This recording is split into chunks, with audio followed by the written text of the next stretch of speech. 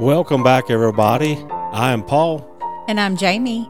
And this is another episode of Criminally Disturbed. Special edition. Special double feature. So let me kind of explain to our listeners, exactly how this came about.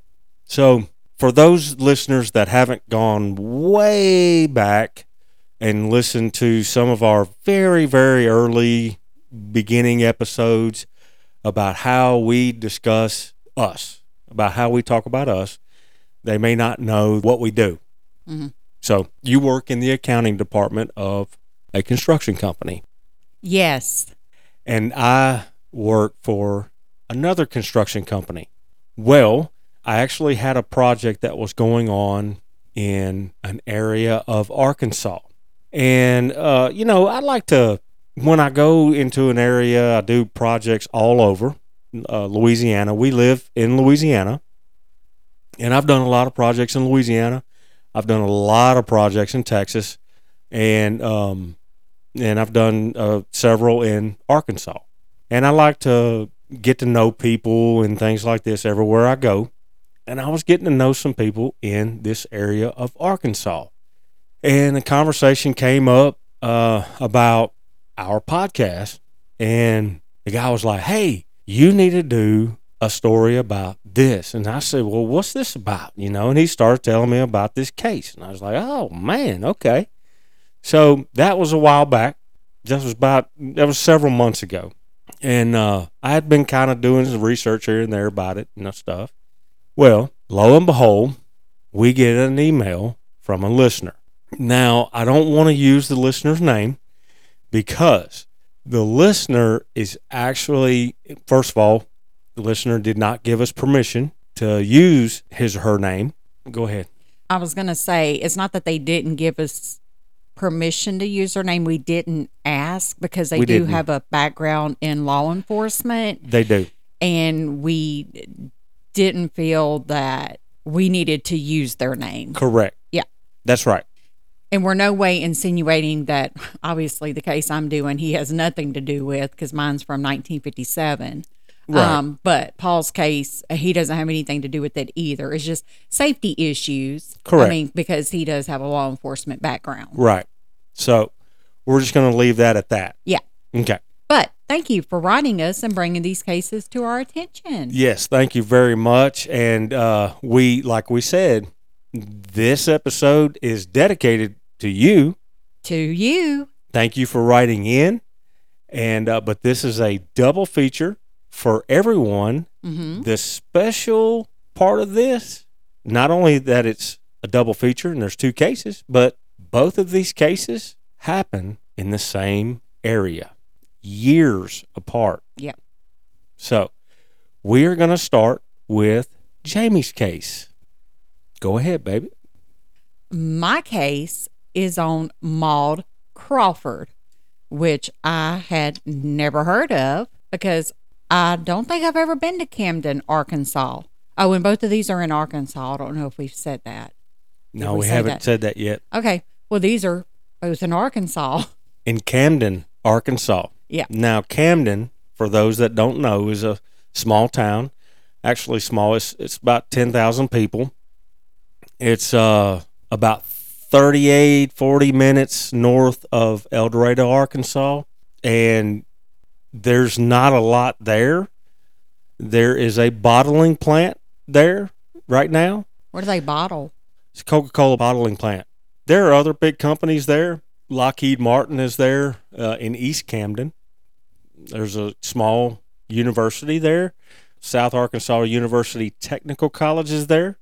Aerojet is there. Now, Aerojet and Lockheed Martin, and there's another company that's there, they do government contracting for missiles. Mm. They build missiles for the government, so for the military. So they're kind of way out in the woods, and I know for a fact as you get close to Lockheed Martin, you lose signal on your phone. You may show 4 bars, but you don't have any signal.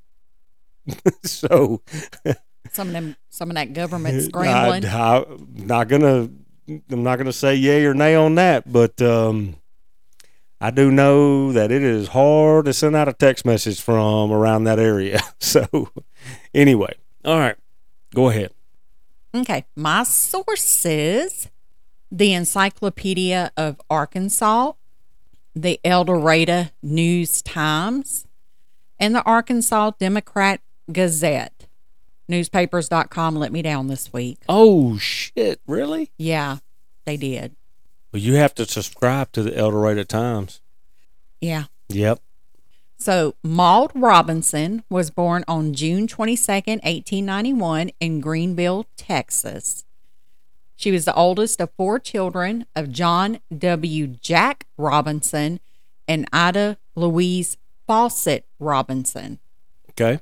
Her mother died when she was 9 years old, and she was then raised by her grandmother, who operated a boarding house with her husband in Warren, Arkansas. In 1911, Maud Robinson graduated from Warren High School as valedictorian of her class. She attended the University of Arkansas for the years 1911 and 1912. On December 7, 1925, she married Clyde Falwell Crawford, a young man from a pioneer Camden family. They had no children. Okay. Maud Crawford began her career in 1916 as a stenographer at the Gaughan. I'm assuming this is Gaughan. It's Gaughan. Okay. I'm going to say Gaughan law firm in Camden. The firm was impressed with her skills and encouraged her study of the law. As the South Arkansas oil boom expanded in the 1920s, the firm needed experts in legal titles and mineral rights. So what she did, she didn't actually attend law school. She did what was called reading for the law. So she actually studied law books, and she went and took the bar exam. So in 1927, when she passed the bar exam, she made the top grade of those. Wow. That took the exam at that time. Okay. And she was one of the first women in Arkansas to become an attorney. Nice. Yeah. Good for her. Maud was affectionately known in her community as Miss Maud. Miss Maud. So from here on out, she's Miss Maud. All right. Okay. Clyde served in World War I. When he returned, he had a nervous breakdown. Uh-oh. So from then on, Miss Maud took care of him almost like a child, but not in like a bad way. But I took this to mean like kind of, laid out his clothes and made sure he ate. You know what I'm saying? Kind of mother henned him. Okay. But, not in a bad way. Right. So his job was he finished floors and he finished furniture. Okay. The law firm that she worked for gained additional prestige when in 1939, former Congressman John L. McClellan became a partner. McClellan was elected to the U.S. Senate in 1942. And his name's going to come back up again. So that's why that's in there. Okay. Miss Maud was active in civic affairs. She was the first woman elected to the Camden City Council, serving from 1940 to 1948. Wow. Okay. In 1942, she was the founder of the Arkansas Girl State, which is a program making it possible for high school girls to go to Little Rock for a week each year to learn how state government works. And the way that happened was like 2 years before that, in 1940, Boys State was founded. Mm-hmm. So it was just Boys State. And Miss Maud was like, girls can benefit from learning about the government also. Yeah. So that's when Girl State was founded. Okay. Yeah. Good for her. Miss Maud served as one of the Girl State program's 8 counselors every year from 1942 until her disappearance in 1957. She was elected president of every women's civic club for which she was eligible for in Camden. Wow. And she was a member of the Business and Professional Women's Club, the American Legion Auxiliary, the Pilot Club International, which I guess was a sister club of the Rotary International, And in 1954, the Pilot Club named her Woman of the Year. Dang. Yeah. In 1955, Camden won an achievement award for outstanding community improvement in the whole state of Arkansas. Dang. And Miss Maud was chosen to go to Little Rock to give a speech and accept the award on behalf of the community. That is awesome. I know. She was an awesome person. It sounds like it. And good for Camden, too. Yeah. Okay. So now we're on March 2nd, 1957. Okay. And this was when Miss Maud came up missing. Okay. So this is important what I'm fixing to tell you. Clyde. All of this is important. Yeah. Clyde had a nightly pattern that rarely changed. Every night, he would drive his pickup truck downtown and park in front of the jewelry store. Then he would stand in front of the newsstand next to the jewelry store and talk to his friends. Okay. Just all right. Then he would walk 2 blocks from there to the Malco Theater and see a movie.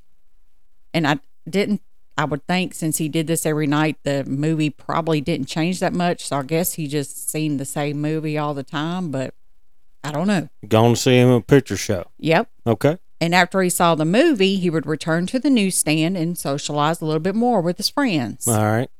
Then he would drive to Carter's liquor store, which was 2 miles away, and watch the 10 o'clock news and drink a beer. He watched the news at the liquor store. And drank a beer. Okay. And then he would arrive home around 10:30 to 11. This was every night. Every night. Mm-hmm. Okay. So remember that. I'm going to remember that. Okay, so this night, Clyde's off doing what he always does. He's doing Clyde shit. He's doing Clyde shit. At 8:30 p.m., Miss Maud's cousin phoned her and talked with her for a little while. Everything seemed normal. Clyde returns home, usual time. The lights in the television were still on, and there was a pan of beans on the dining table that Miss Maud was shelling. She was shelling beans. But Miss Maud was gone. Her clothes were in the closet, so it's not like she bagged up some clothes and left. Her car was in the driveway, and her purse was in the living room. And her billfold still had $142 in it. So that was a lot of money back then. that was a lot of money. And so nobody robbed her. Mm-hmm. Her dog, Dow, which was a Dalmatian, was okay. unharmed and resting peacefully on the floor. Which was weird because I'm going to tell you why. Dow was known to be vicious. Like, Dow didn't like anybody getting near Miss Maud. Like, she'd even attacked Clyde a couple of times. And wow. Yeah, and sometimes, and if anybody Googles and looks at this house, their house, it's still standing. There's people living in it. It's a gorgeous house. Is it? Yeah. Like, some of the upstairs rooms, they would rent them out from time to time. And, like, some of the people that stayed there even said the dog was vicious. You could not get near Miss Maud at all. The dog was very protective. So, for the dog to be resting peacefully. Like, you would think that if she was gone, like something had happened, that dog would be pacing. Yeah. You know, worried. And how did somebody get close to Miss Maud? Right. Yeah. Without, you know, something happening. So when Miss Maud has not returned by 1 a.m., Clyde drove to local cafes and then past homes of some of her friends to see if their lights were still on. He flagged down 2 policemen to ask if there had been a car accident that might explain her absence, which I don't know how because her vehicle car was at the house. Was at home. Yeah. But I mean, I guess he was worried. Yeah. I mean, I don't know. At 2 a.m., he drove to the police station and reported her missing. The next day, the police and local citizens began an extensive search.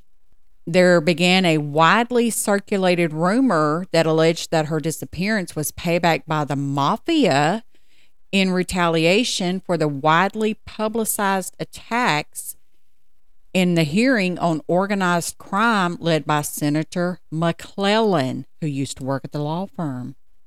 Organized crime in Arkansas. Okay. But no evidence ever surfaced to support that theory. Okay. So that was just a rumor. Okay. Yeah. It happened. I mean, organized crime in Arkansas happened. Mm-hmm. I mean, Al Capone and Yeah. all them. They they were were in regulars. Hot Springs. Hot Springs, yeah, Yeah. absolutely. And Little Rock and stuff. Yep. So 2 weeks after her disappearance, the local newspaper, the Camden News, reported that according to Police Chief G.B. Cole, the investigation was stalemated. dang. Mm-hmm. Clyde died in 1969. Until his death, he had always looked for Miss Maud to come back. Oh man. Yeah. Later that year, 1969, the probate court of Ouachita County declared Maud Crawford dead, a victim of foul play. Mm. But that's not where this story ends. Usually it is. Not this story. Okay. So, we're fast forwarding to 1985. Oh shit. Okay. This is where Beth Brickell comes in. Okay. Beth Brickell was actually raised in Camden, and she had moved to Los Angeles. So in 1985, she was actually a filmmaker in Los Angeles. And she said, quote, "My agent asked, what do you want to do next?" She said, "I told him the little bit I knew about the Maud Crawford mystery, and her agent thought it would make a good movie, and he told her to write a screenplay about it." She said, "I didn't know enough about it, so I returned to my hometown to ask questions and began writing a screenplay. Mm-hmm. Within a week, I learned that the case had never been properly investigated and that people were afraid to talk about it. I had a journalism background and dropped everything in my life to stay on for 16 months to investigate the unsolved case." So from here on is stuff that she found out when she came back to investigate. Okay. Okay. Let's get it. So when she first gets there and sees that obviously it wasn't investigated the way it should have been, she first reached out to law enforcement. Mm-hmm. She spoke to the sheriff. She didn't give the name, and she was told that all material had been thrown out by the previous sheriff. Why would you throw out the material? That's sus. That's a little no-no. Yeah. The chief of police said that there had actually been a stack of info that was as tall as a piano, but it had all burned in a mysterious fire. Whoa. Okay. That's a little sus too. Mm-hmm. So what ended up happening based on her interviews and investigation, there was an 18-article investigative series that was published on the front page of the Arkansas Democrat Gazette. Mm-hmm. The series implicated a deceased Arkansas State Police Commissioner. Oh, shit. By the name of Henry Meyer Mike Berg. We're going to call him Mike. And he's a douchebag. Oh, shit. Google a picture of him. He's a dick with ears. Okay. Mike was a Camden multimillionaire businessman. At the time when Miss Maud went missing, he was the richest man in town. He was appointed to the Arkansas State Police Commission in 1955 by Governor Orville E. Faubus. Mm-hmm. Mike served as a commissioner until shortly before his death in 1975. Okay. Now, Brickell, I'll call her Brickell from here on out. All right. You know, she started doing her investigating in 1985, and she did say that she felt that if Mike had still been alive when she started doing her investigation, she probably wouldn't have gotten as far as she did. Okay. So, and even then, it was still sketchy. Yeah. Okay. So this is how Mike comes into this. Miss Maud was best friends with Rose Berg. They actually lived across the street from each other. Okay. Miss Maud was also the attorney for Rose and her husband, Henry. Before Henry died in 1950, Miss Maud drew up his will. 25% of his estate went to his nephew, Mike, and 75% went to Rose. And so then Miss Maud drew up Rose's will. In Rose's will, that 75% that Henry left her, she left to 3 of her nieces on her side of the family. Okay.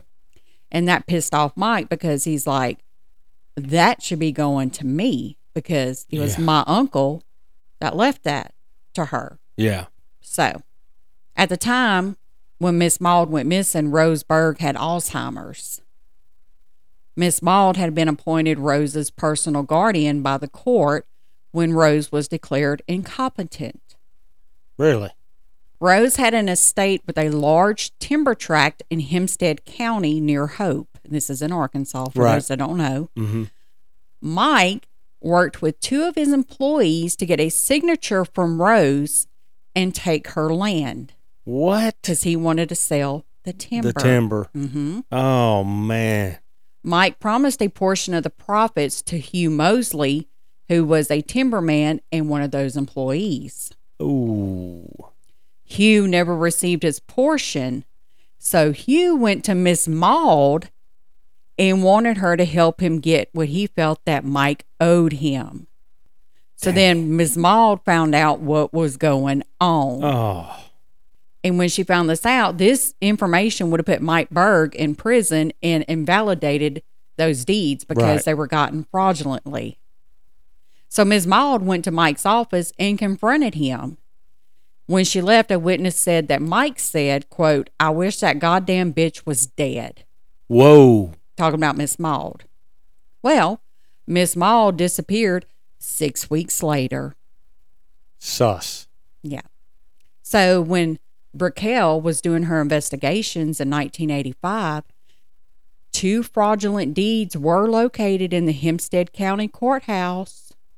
A first deed transferred large timber assets from Rose Berg to Hugh Mosley, who was that timberman.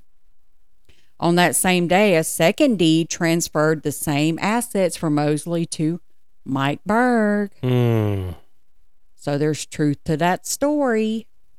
Dang. So, you remember I said that Rose Berg was going to leave that 75% to those 3 nieces? Yeah.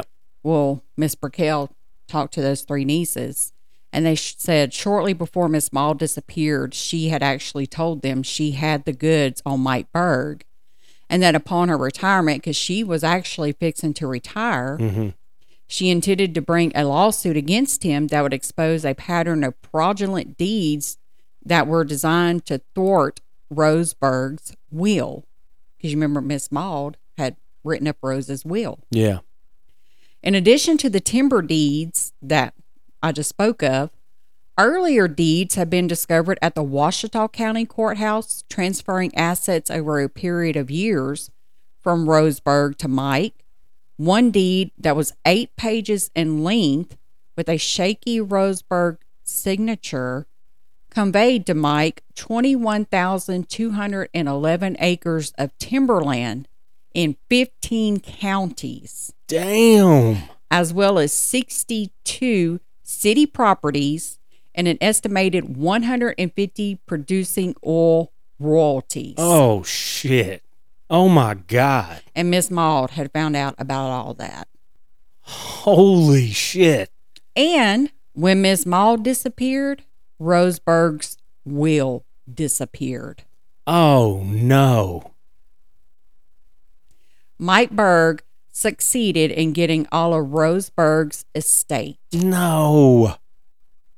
In a settlement 1 year after Miss Maud's disappearance, Mike Berg granted $187,000 to each of Rose Berg's 3 nieces in exchange for a relinquishment of all claims to their aunt's estate. And they agreed? They agreed. Probably just to be done with them. Yeah. That and hell, he could have killed them. God. Man, that sucks. Yeah. Damn. So tell me Mike Berg ain't had some shit to do with it. Oh, he did it. I mean, it looks like a duck. Yeah. And it walks like a duck. And it quacks like a duck. Mm-hmm. It's a fucking duck. Yeah. So Miss Burkell received new information from Otis A. Henley, who was the original state police detective on the case. He told Miss Burkell that he was assigned to the case the day after Miss Maud disappeared and that he found a clue and other evidence regarding the disappearance. According to Henley, he reported to the captain of the State Police Criminal Investigation Division, who was Alan R. Templeton, that his findings pointed to State Police Commissioner Mike Berg. Henley said, quote, I found a lead and reported it to Little Rock. They told me to bring all my notes and everything I had on it and come up there. I did. Then they told me to leave everything I had on the lead and they'd get back to me. When they did, they told me, no way, there's too much money involved and you don't have enough to go on. The next time I went back up there and looked in the file, all my notes and everything about the lead had disappeared. He had it. He had it, and he was taken off the case. He had it. And you want to know what his lead was? What? He had additional information from neighbor Sam Redding and a nurse on duty across the street from the Crawford house, which it might not have been Roseberg's house. Maybe it was diagonal. Sam Redding said that he heard a car come up the Crawford driveway and leave. And he remarked, Clyde's coming in early tonight. Which it never said what time it was. And I guess it would have been in the original notes that were left in Little Rock that were destroyed. Yeah. But that's why I was making such a point of Clyde having the same schedule every night. So obviously this car came at a different time. And the nurse said that she actually looked out the window and saw a big, black, shiny car with lots of chrome of it leave the Crawford home. So Henley actually was able to track down the car. Guess who owned the car? No. Mike Berg? No. Oh, Al Capone? But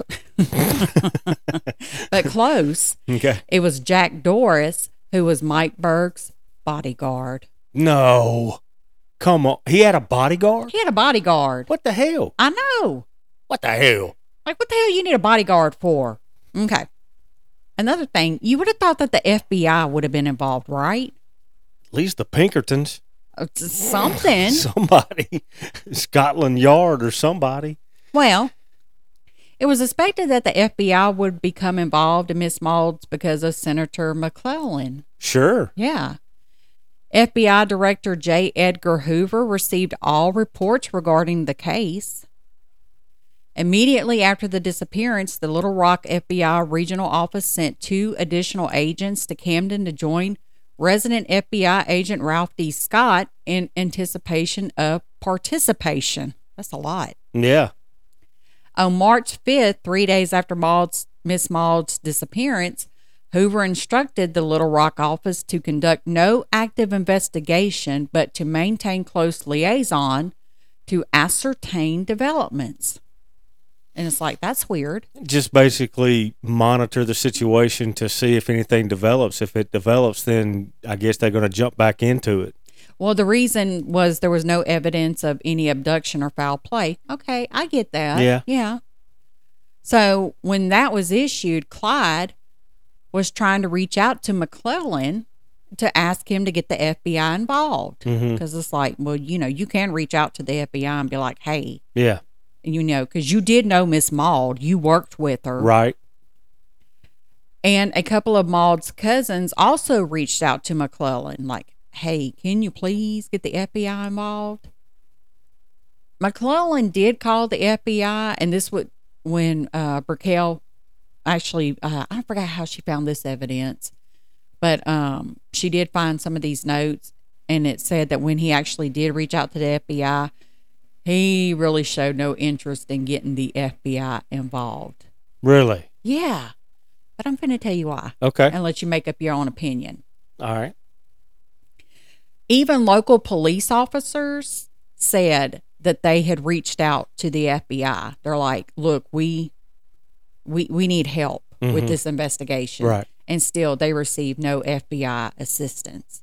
And it's like, y'all had police officers reaching out too. What is the deal? I mean, Camden, I don't even know what kind of a police force that they had. This is probably all being handled by Ouachita County, sheriff and stuff. And even then, I mean, they're probably not a huge police force. Right. And so they probably need the help here. Yeah.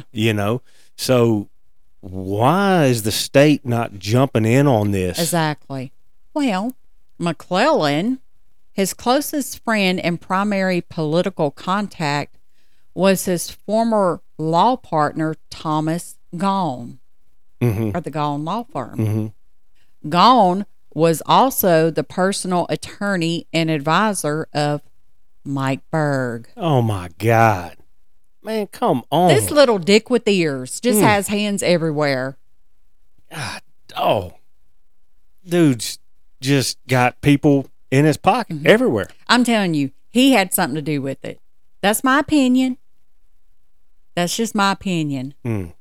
Okay, so to kind of wrap this up, if he did it, if he had something to do with it, which in my opinion he does, where is she? Because they don't know? No. Well, it's been said, but nobody in authority has actually went and looked where it's been said that she could be. A former employee actually told Brickell that they, being the former employee, filled in a well with concrete on the night that Miss Maud disappeared. On the night that she disappeared. Do you want to know where this well is located? Where? On Mike Berg's property. Come on now. I mean, I know you got to get a warrant and everything to go onto somebody's property, but you have this person telling you, "Hey, I did this. I think it's possible that this is why I did this." But I mean, even if you don't know what's in the bottom of the well, you just pouring concrete in it. You're doing it at night. Yeah.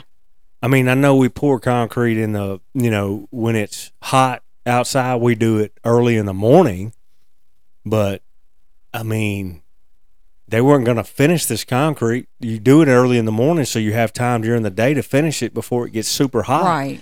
So, I mean, it's like, you're pouring concrete into a hole. At night. At night. Because you're hiding something. You're hiding something. Right. That's stupid. Come on, man. Yep. So, to wrap this up, Beth Brickell. Yeah. So, she's actually written 4 books. Okay. And since this is a double feature, obviously I didn't get to go in as much detail with this as I normally would. Okay. But for anybody that wants to go into more detail, find out more about it, the first book she wrote was The Disappearance of Maud Crawford. Like I said, there was an 18-article series that was printed in the Arkansas Democrat Gazette. Well, she took all of these and she actually compiled them into a book, which was The Disappearance of Maud Crawford. Well, then she was like, well, I have all these notes from where I interviewed people for this investigation. So she took all of the interviews and she released a second book called In Their Own Voice, Interviews from the Maud Crawford Investigation. And then she released a third book, Most Credible Conclusions from the Maud Crawford Interviews. And finally, she just released this 4th book, Solving the Maud Crawford Puzzle. And that's she said that's going to be her final book. And the way I know that was my final source, I'll say now. I did find a YouTube video where she was at a library up in Arkansas promoting the Solving the Maud Crawford Puzzle book. And she was answering questions and stuff. So I did get some of the info from that interview. So, so if you want to do a deeper dive into this case, I do suggest y'all get her books. Very good. Yeah. That's awesome. Very interesting. Very interesting case. And I wish they would just go find her body. I wish they would. Now, is he dead? Mike Bird? Yeah, he died in 1975. That's right. You did say that. Mm-hmm. Yeah. Well, God, I mean, he had to have been the one. Oh, he had to have been the one. That is a shady fucker right there. That is. Going to be stealing from that woman with Alzheimer's. I know. That's Greedy. ridiculous. That is ridiculous. But in my eyes, there's no doubt about it. Oh, yeah. So that's crazy. Yeah, they need to go find her remains so they can lay her next to Clyde. Yeah, I agree. Yeah, that's sad. Wow. Okay. And that was the Maud. story of Miss Maud. Miss Maud. Well, I hope that the story that I have is as interesting as yours. I had to pop a top. Oh, that's good. Well, the story I have for you also comes to us from Camden, Arkansas. What were they doing up there? They were like wilding. Well, I mean, look, and Camden, East Camden, just south of there, smack over. Very pretty country. Mm-hmm. I mean, very pretty. It's surrounded by woods. I mean, it's surrounded by just, wooded, just open country. Well, not open, but country, and very nice people. Spent a lot of time up there, of course, and stuff. And so, very nice people. Really enjoyed it up there. It's good. It's a good area. Mm-hmm. Very nice. So, I'm not going to say that they were wilding. It's just that just as well as I do that there are bad apples everywhere. Right. So we're going to talk about the tragic story of Ruiz Stone. Now, I actually watched a documentary, I guess, of the video that I watched on this. It's actually Murder in the Heartland, An Affair with Murder. And other sources that I used were monstersandcritics.com, thecinemaholic.com, and caselaw.com, which case law actually I was able to see the court documents and the appeals and things like that. So hope that I do the story justice. Now, Ruiz Stone, her name Ruiz, is actually spelled Ruiz, which before I heard somebody say it, I actually was saying Ruiz. That's what I would have thought it was. Yeah, but they actually said Ruiz Stone. That's pretty cool. Yeah, it actually is. She was around this time, which was June of 2003. She was about 47 years old. She was about 5'4". She's a blonde-haired lady. She worked for the local Coca-Cola bottling plant. She was a salesperson. She would go and she drove a company vehicle, which was one of the minivans, the white minivans with the logos and stuff on the side. She would go to the convenience stores and the grocery stores and things, and she would take their orders on what they needed and then take that back to the warehouse, and then their drivers would load their trucks and then take the stuff to those customers and things. At this time, Ruiz was the only woman working in the warehouse. Mm-hmm. She expected all of her delivery drivers to treat her customers with respect when they were making the deliveries. She was described as outgoing and a free spirit. Ruiz had just lost her mother and sister, and her husband had explained to police that his wife had been suffering from depression lately possibly because of this, and had been prescribed medication, which she had recently and abruptly stopped taking. Oh. The medication was causing her to gain weight, and she did not like that.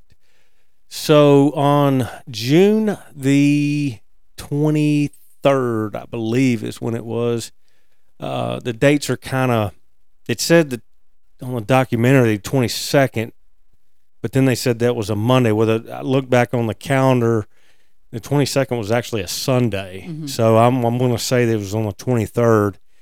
James Stone, which is her husband, and their 2 teenage children went into the police station. And they went in that night, or around 7-ish, I believe, to report her missing. Oh. She had not returned home from work that day, and that was not like her. Also, her van was missing. That's not good. No. Now, on Monday morning, James had stated that Ruiz had woken up feeling sick to her stomach and was even throwing up. But Ruiz had told him that she had a very important meeting to go to that day, and she had to go into work. The difference. One of the things that James had told police about her van, an identifying mark, was that she had a bumper sticker on her back bumper that said, "I love my cat." And it had, instead of love, it had a heart, "I heart my cat." I love my cat too. I don't like that thing. I want to choke her sometimes, but I still love her. So that Monday, she leaves, she goes to work. The day goes on normally for everyone else anyway. And around 5:30 p.m., a coworker notices Ruiz getting into her company van, assumingly to go home. Mm-hmm. Police question James and ask if her being out late is normal. And he says, no, it's not. She usually, when she leaves work, she comes home, She's got a family, 2 kids. Right. Now, as you well know, and we've talked about this before in maybe some other cases, and we've heard it on some documentaries and things. The big thing about small towns, everybody knows everybody, is rumors. Oh, that too. Everybody knowing everybody, talking and things. Rumors. Yeah. Well, rumors can be big or they can be small, but here they are very plentiful. Oh, God. And in the small town of Camden, the rumors were flying. They were flying around like the northern mockingbird. There were rumors of past allegations of extramarital relationships with bottling company coworkers. Uh-oh. Police quickly heard the name of a man that Ruiz allegedly had a close personal relationship with, Mr. John Yarborough. These rumors described times when Yarborough's wife would be gone and Ruiz's van would be parked at his house. Uh-oh. But the rumors didn't stop there. The gossip also described a relationship with another coworker, one of the other salespersons. Now, on June the 30th of 2003, about 4 p.m., 7 days since Ruiz was reported missing, Mr. Jimmy Dean Mosley, he was raised in Camden. That just made me think of, like, sausage. Jimmy Dean. Jimmy Dean, yeah. This is the guy in the video. Okay. This is him. We learned a lot from him. Oh yeah, he showed us the definition of hoarding. He did. So, walking through the woods just outside of the city limits, he found the van. Oh. It was backed up into the woods. He walks up to it, peers in, and sees a big purse in the passenger seat. Knowing that something is not right. Yeah, because a woman ain't going to leave her purse. Hell no. Mr. Mosley leaves to go to contact the police. Actually, he goes to his brother's house, which, by the way, his brother's name is Billy Ray.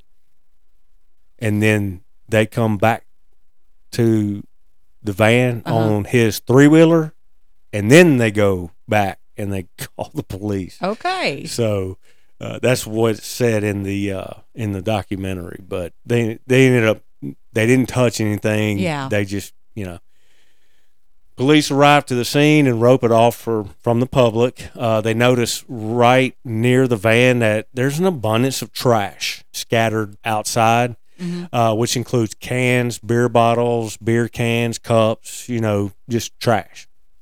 Crime scene investigators find a broken necklace with a letter R charm on the ground, an earring, and a pager. They also found a pair of red shoes, but the shoes were not found together. They were far apart, which was a telling clue to investigators. Like maybe somebody was drugged and they came off? Or... Inside the van, they found her sunglasses, which were still on the dash. Her purse, like I said, was in the passenger seat. The purse still had her wallet, which still had her cash in it. The purse also had a full pack of cigarettes left in it. Now, I didn't type this in, but in the video, I think it was the DA, the assistant DA, Mr. Greg Parrish, was telling the story of what they were seeing there, and he said that one of the crime scene investigators was actually a 2-pack-a-day smoker, and he actually, when they found the cigarettes, he said the guy turned and said, yeah, she didn't just walk away from here. She would not leave her cigarettes. Exactly. So I'm like, that's true, too. I'm like, hey, that's a clue. That is a clue. So I was like, okay. One thing that investigators did not find in the van was Ruiz herself. So investigators are tasked with figuring out if she staged her disappearance, if she was abducted, if something more had happened and she was still in the area. That was the mystery. Well, she would have staged her disappearance. She probably would have took the cigarettes with her. Yeah, you're probably right. You're probably right. The area where the van was found was split. Now, this was between 2 or 3. I wasn't really sure about this. It's either 2 or 3 remote wooded properties. Okay, it's either where 3 properties come together or 2 properties where the property line is, or something like that. But mainly, we're going to focus on 2 properties. The van was found where 2 of these properties meet. One property was owned by Ruiz's friend and co-worker, Alan Bass. The other was owned by Ruiz's other co-worker and past lover, John Yarborough. At this point, police bring in John for questioning. John says that his affair with Ruiz was not only brief, but happened years before. He explains that they had agreed to break it off and remain friends. Police asked John what the last contact he had with Ruiz was, and he described it basically like this. In his words, on that Monday, the day Ruiz went missing, Ruiz paged John. Upon calling her back, John found that Ruiz wanted him to meet her at the next customer stop. There, he noticed that she was visually shaken about something, and he questioned her about it. She explained that she had been sick that morning and believed it to be morning sickness, and that she was pregnant. Oh. And that her husband was not the father. Oh. So that was pretty much the last contact that he had with her. So police also spoke with management at the company from upper management down. What they learned is that Ruiz had some issues with another coworker by the name of Jason Wooten. Some of her complaints involved him being physical with her. However, Jason had made some complaints himself about Ruiz, stating that she had been constantly calling and emailing him, basically harassing him. This place was toxic. Isn't it, though? Yes. It's like a high school. Oh, my God. That's what I was thinking. Wow. Jason Wooten is brought in for questioning.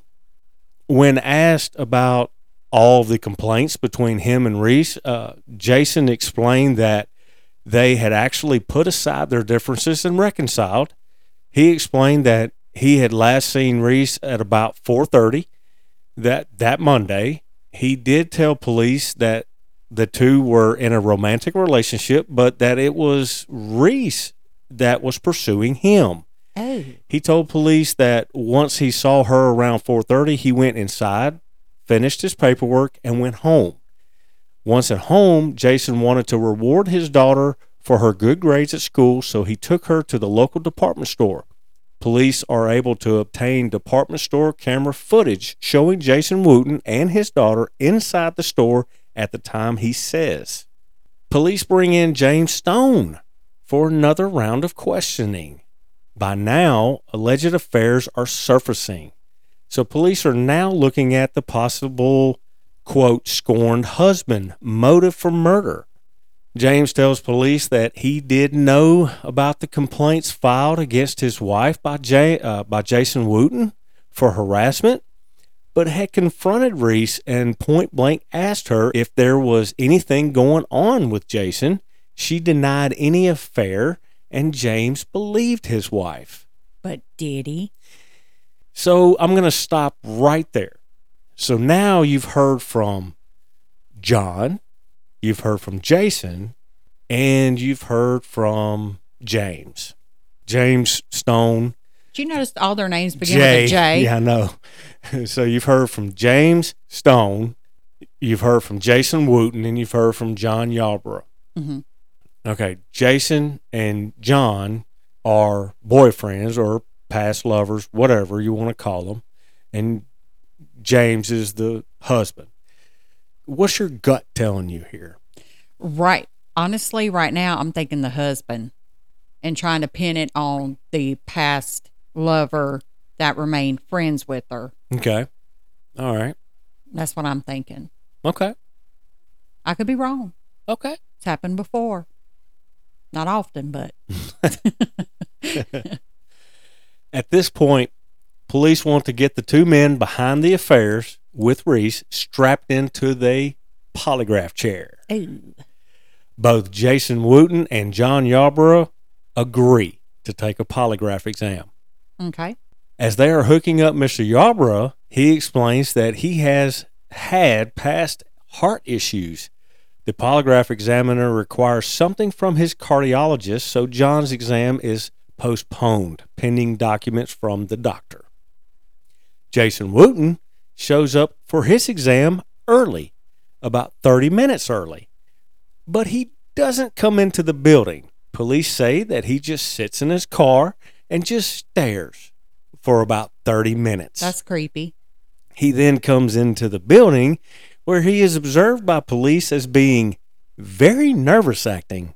Well, I would be too, though. I think I would be too, because if I'm innocent, I think I'd be shaking. Because, sometimes they misread those. Sometimes they do. Yeah. Yeah. Jason is led into the room where the polygraph machine is and is hooked up. One of the questions asked, quote, "Were you and Ruiz having an affair?" Jason answered, "Yes." The examiner determined that this was the truth. When asked if he had anything to do with Ruiz's disappearance, Jason said, "No." The examiner determined that this was a lie. Oh, shit. Other questions followed, but Jason failed his polygraph test. Oh, no. In terms of telling the truth about what happened to Ruiz, he failed. Oh, so I was wrong. Damn it. He asked if he could go outside and smoke, and so did, I guess the polygraph examiner did too, the interrogator or whatever. And while outside, the polygraph examiner or reader or whoever, the interrogator said, "Hey, you failed that test, right?" And he was like, "Really?" He says, "Look, if you had anything, you might just want to go ahead and come clean, So anyway, they go back inside. Police tell them, of course. And they start back with their interrogation. At this point, Jason knows that he cannot hide anything any longer. Yeah. Jason Wooten confesses to the police on July the 1st, 2003. Oh, wow. Yeah. So this was current boyfriend or? This is current boyfriend. Ew. Yeah. Okay. According to Jason's taped confession, his videotaped confession, he pulls up to the gate at work where he is met by Ruiz. She tells him that she wants to meet him off-site somewhere, and after the location is given, they meet up in that very remote wooded area. Once there, they started a conversation where Ruiz told Jason about her throwing up that morning and that she thought she was pregnant, apparently with his child. Oh. His reaction was that this news was not good because he had a wife and kids. Jason claims that Ruiz responded with, "We can get rid of them." Whoa, wait, what? Uh-huh. This is him telling the story. Yeah, I'm going to call bullshit on that. Jason takes this as a threat to his kids and wife and tells interrogators, quote, "Not my damn kids." Jason says that he then grabbed her by the neck and started hitting her in the head and neck. He says he also started to kick her. He said he was yelling and screaming. Jason finds a pipe on the ground and picks it up and starts hitting her all over. Jason has beaten Ruiz to death in the middle of some remote woods in Camden, Arkansas. He then loads her lifeless body up into the back of his truck and covers it with some steel mesh, which is welded wire mesh that you put in like a concrete slab, and drives to another remote area and dumps her there. He covers her remains up with a steel and some brush and leaves her there. However, Jason does claim that the attack on Ruiz is not premeditated. He claims that he snapped when she threatens his family. I don't think she threatened his family. You don't think so? No. Now, I told you that I went to find his court documents. Okay. This is the story according to the court documents. Okay. The appellant, which is the appellant in this document, is Jason. Right. Okay. According to the appellant, he met Miss Stone, and in the course of the conversation that Miss Stone threatened his, quote, damned kids and wife, end quote, he alleged Miss Stone grabbed him by the shirt and said, quote, "We'll do it my way," end quote. Appellant then described how he grabbed Miss Stone around her throat with his right arm, how he was yelling at her and hitting her with his hand in the head and neck with her fighting him. He then explained that he stood up and started kicking her repeatedly, even though she was no longer fighting him.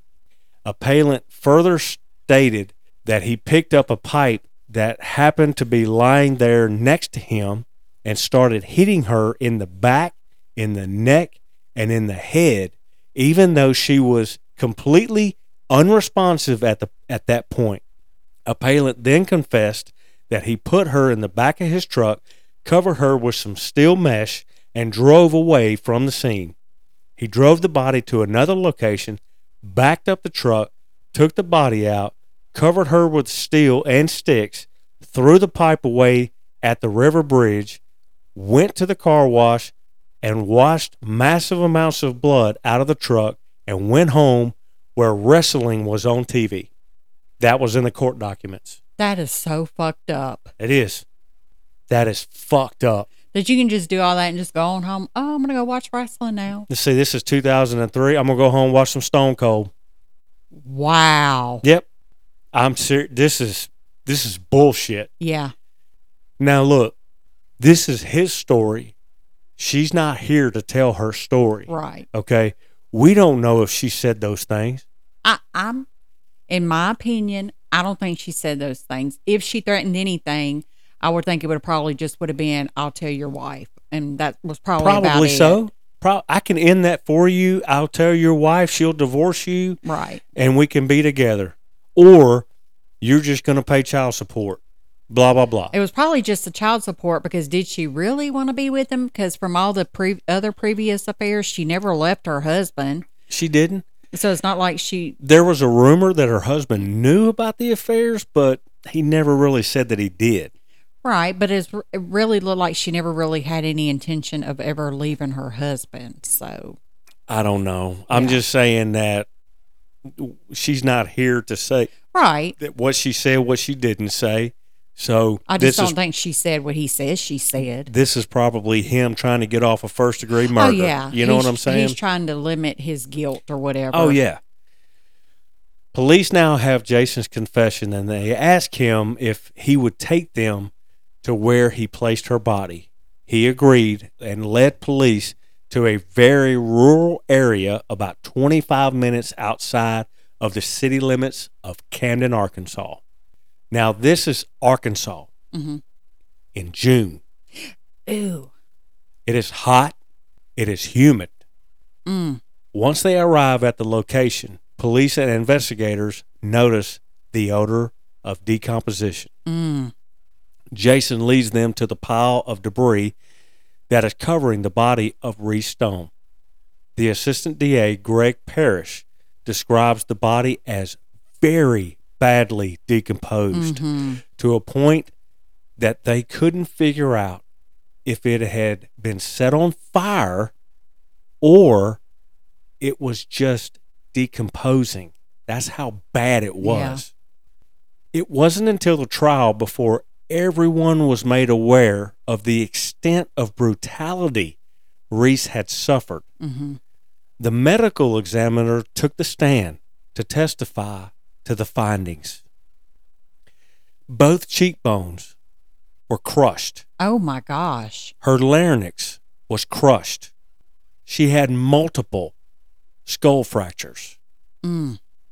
Other testimony established, and this comes from the court documents, other testimony established that appellant's beating of Miss Stone essentially destroyed her head and face. That's horrible. That's a crime of passion. Oh, yeah. I mean, why would you? They even said in the court documents that by the time that he picked up that pipe, she was unresponsive. Right. She was no longer a threat. Yeah. Oh, he intended to kill her. Oh, absolutely. Oh, yeah. Absolutely. On April the 15th of 2004, Alan Jason Wooten was convicted of first-degree murder. Oh, that's awesome. And abuse of a corpse by a jury. On the same day, he was sentenced to 40 years for the murder and 6 years for the abuse of corpse charge. Jason is serving his prison sentence at the Wrightsville unit in Wrightsville, Arkansas, which is just south of Little Rock. That is horrible. That was in 2004, so in 2050. So he messed up her kids' lives, her husband's life, his kids' lives. His Because wife. didn't he have a daughter? He was married.